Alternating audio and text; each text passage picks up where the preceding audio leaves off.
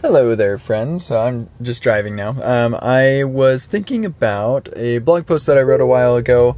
I think it was called Break Your Tests or something like that. But the idea is that it's just really easy to write a test that passes, and so you feel really good about it.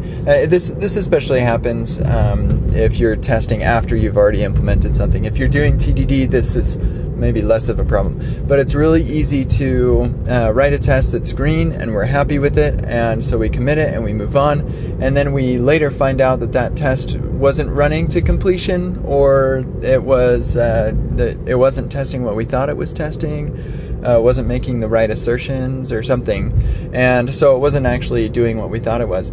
And so then the thing that we were intending to test ends up breaking, and that test doesn't save us from that. And so what I suggest that you do is you take the time to actually try and make the thing that you're testing break. So you simulate a failure. This could be pretty much like any step of the process of what it is that you're testing. Maybe you're making a request to get some data, and then you're displaying that data, and you're asserting that the data is displayed properly.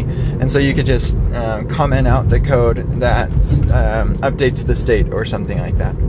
And so it's normally very easy, and it's a manual check. I don't think that there would be a whole lot of use in, like, at this point you're testing the tests. And I don't see a whole lot of benefit in, like, how far do you go? Do you test the test, the test, the test?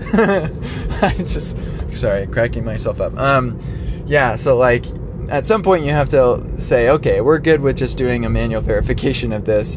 And so that's what this is just a manual verification that, yes, this is indeed testing what I think it is, and I verified that by commenting out the implementation or changing the implementation in a certain way to make sure that the test will catch me if I mistakenly change the implementation in this way.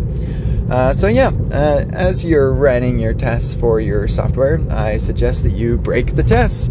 And I will add a link to the blog post where I dive into this in a little bit more detail at the top of the notes for this episode, so you can go take a look at that.